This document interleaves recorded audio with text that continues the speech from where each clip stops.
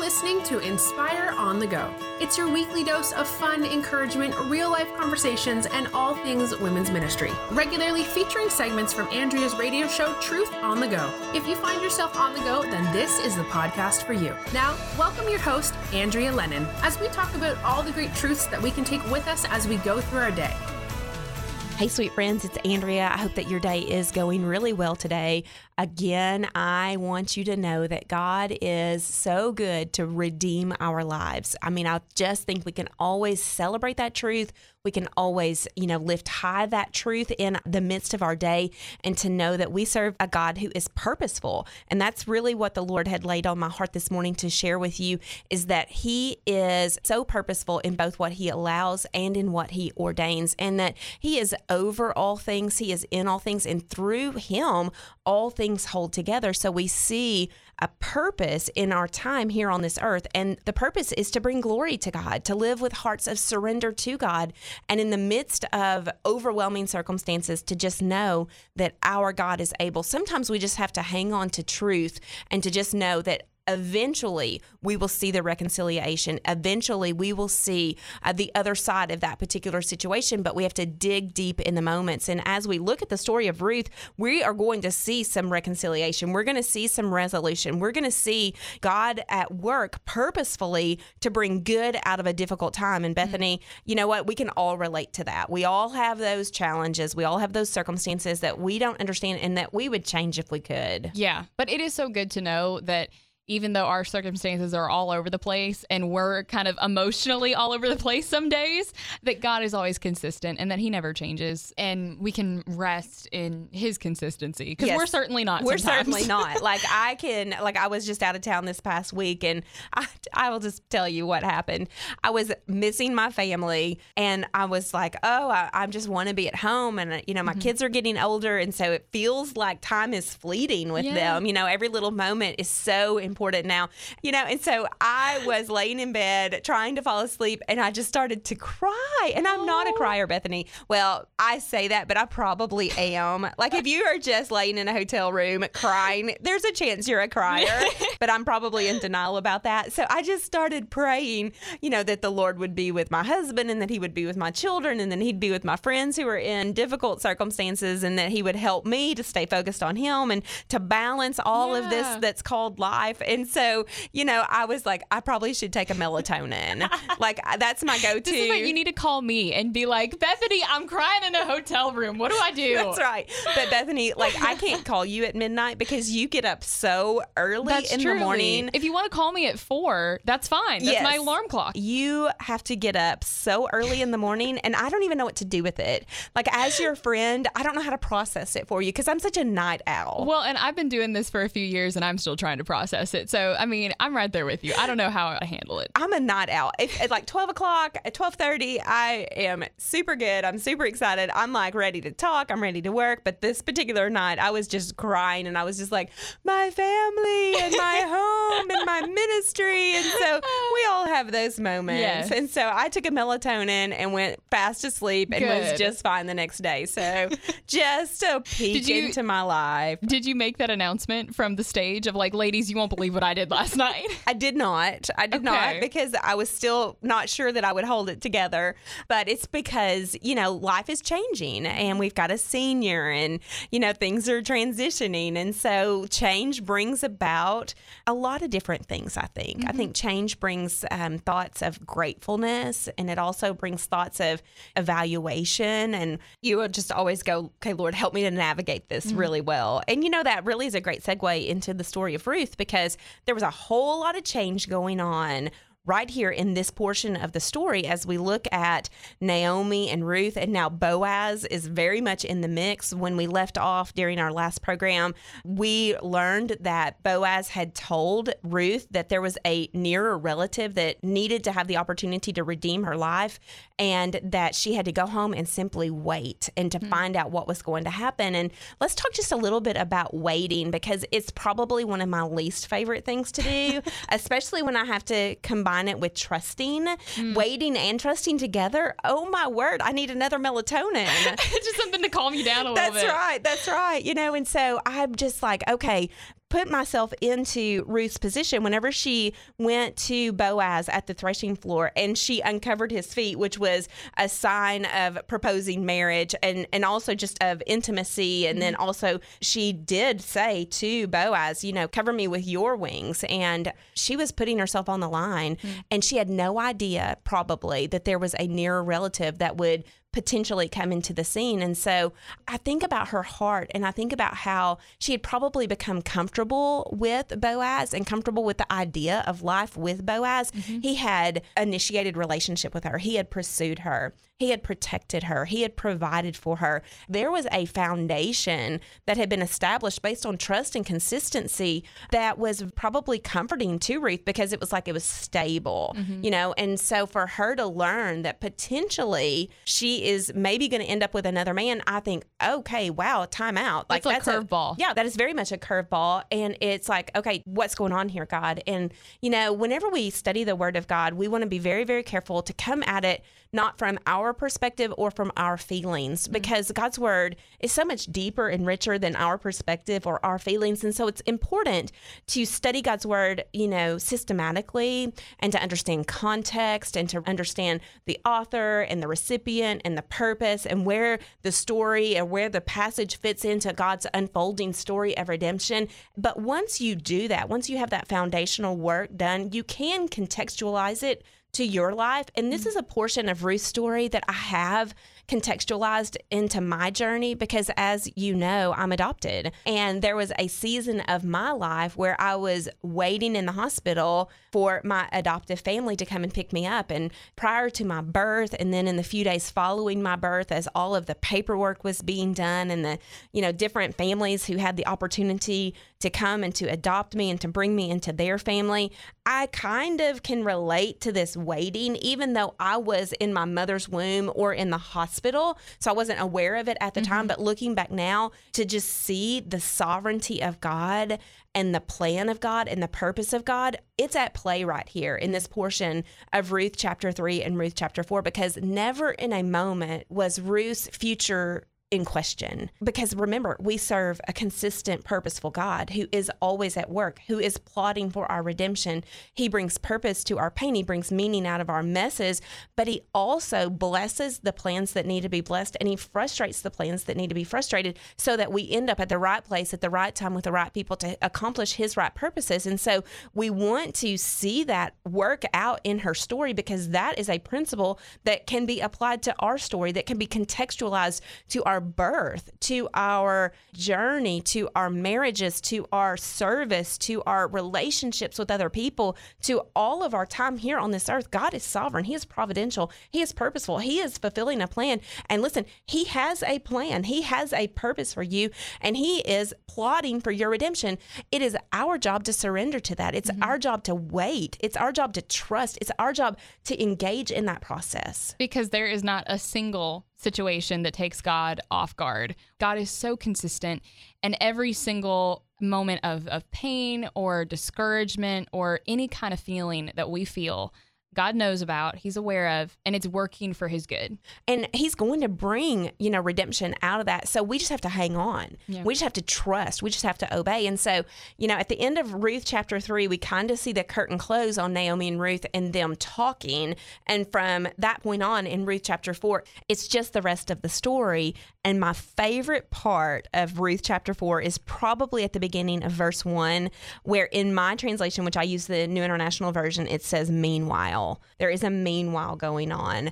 God is at work, because Boaz does not waste any time. He goes down to the town gate and he sees that near relative. He sees that close relative passing by. Again, we see the sovereignty of God, and he presents the situation to this near relative. And when we come back on the other side of the break, we're going to see the way that Boaz presents this situation and what the near relative does with it. In just a moment, Andrea will return with a final thought. If you would like to hear more of her teachings, visit AndreaLennonMinistry.org. It is the ultimate website for the girl on the go, with Bible studies, video sessions, podcasts, books, and down-to-earth blogs, straight from Andrea's heart. Be sure and subscribe so that you can stay connected. Again, that's AndreaLennon.org.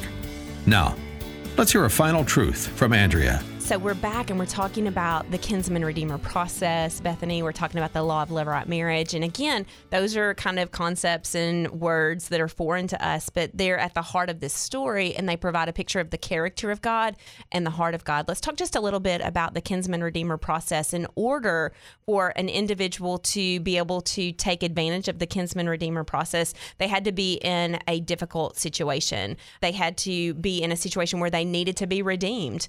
And in order to take advantage of that, they had to have a near relative be willing to redeem their life. And this near relative had to fit 3 criteria.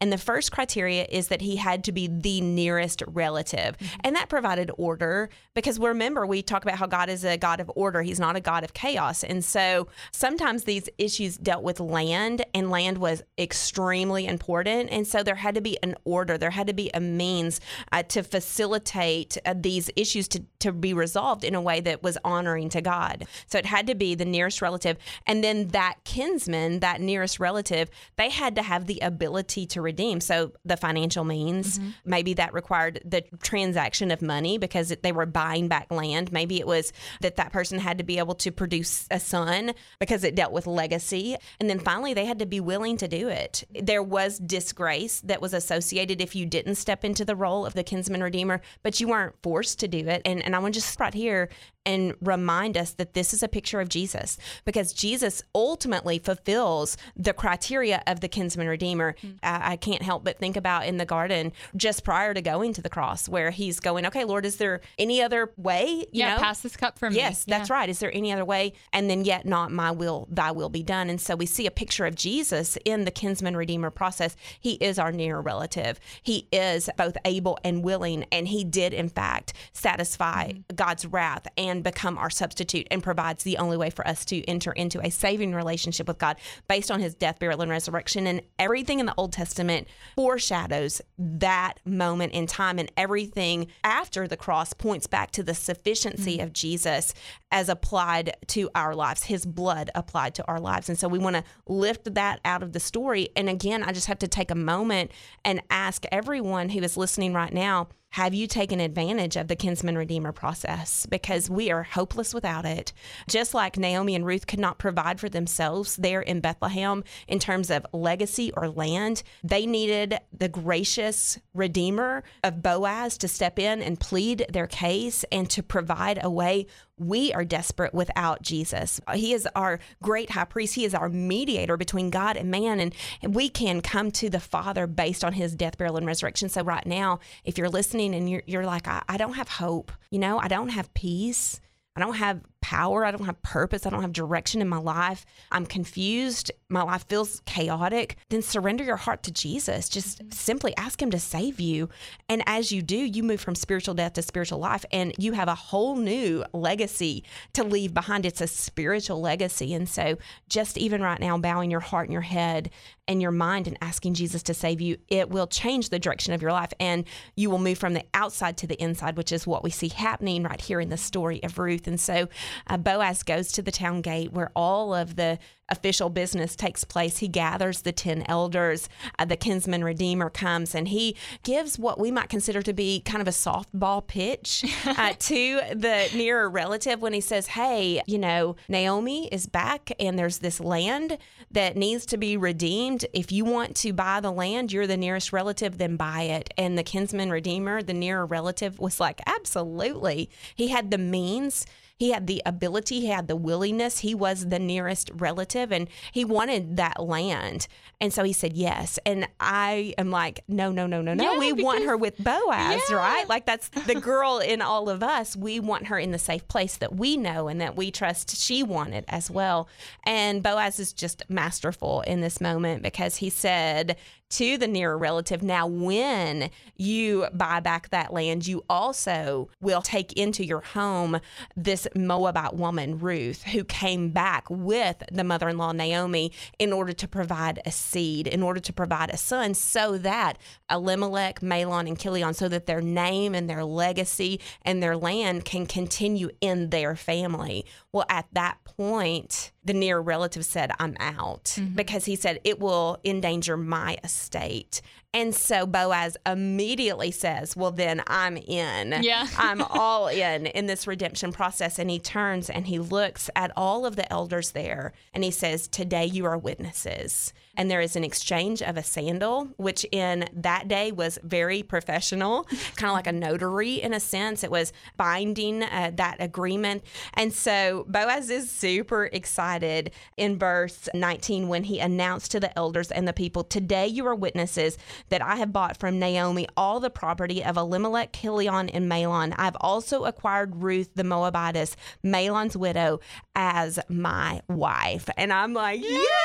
As the crowd cheers, and we see this progression, Bethany, that to me we cannot miss. We see a progression when it comes to Ruth. In the story of Ruth, she starts out as the foreigner and then moves into like this concept of being a worker in the field. And then whenever she goes and she proposes marriage, and now we see that she is his wife. And the elders then pronounced a blessing over this marriage. And this blessing is full of rich, deep meaning. So I want us to look at that. Verse 11, then the elders and all those at the gate said, we are witnesses. May the Lord make the woman who is coming into your home like Rachel and Leah, who together built up the house of Israel. May you have standing in Ephrathah and be famous in Bethlehem through the offspring the Lord gives you by this young woman. May your family be like that of Perez, whom Tamar bore to Judah. Now, if you're not familiar with those stories or with those people, you may be going, well, that seems kind of unusual, those names and those situations. Basically, what the elders were saying is this: may you produce a child. May you and this woman have a child, a son that can continue on this lineage. Rachel and Leah together, they built up the house of Israel. That became the 12 tribes of Israel.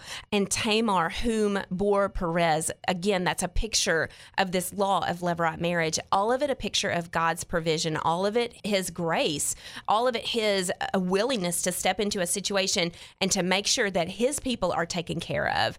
That's a picture of our process of salvation, sanctification, and glorification. We need to remember that there is a process to our walks with God. We come into relationship with God based on Jesus' death, burial, and resurrection. That is our salvation. We walk out our time here on this earth becoming more like Jesus and less like this world. That is sanctification. And one day we're going to be home, and that's glorification, that moment when we will be with Jesus around the throne, worshiping God in spirit and truth. And we see a progression in God's work in Ruth's life, and we need to know that he is the same. Remember, we've talked about that. And there's going to be a progression in his work in our lives.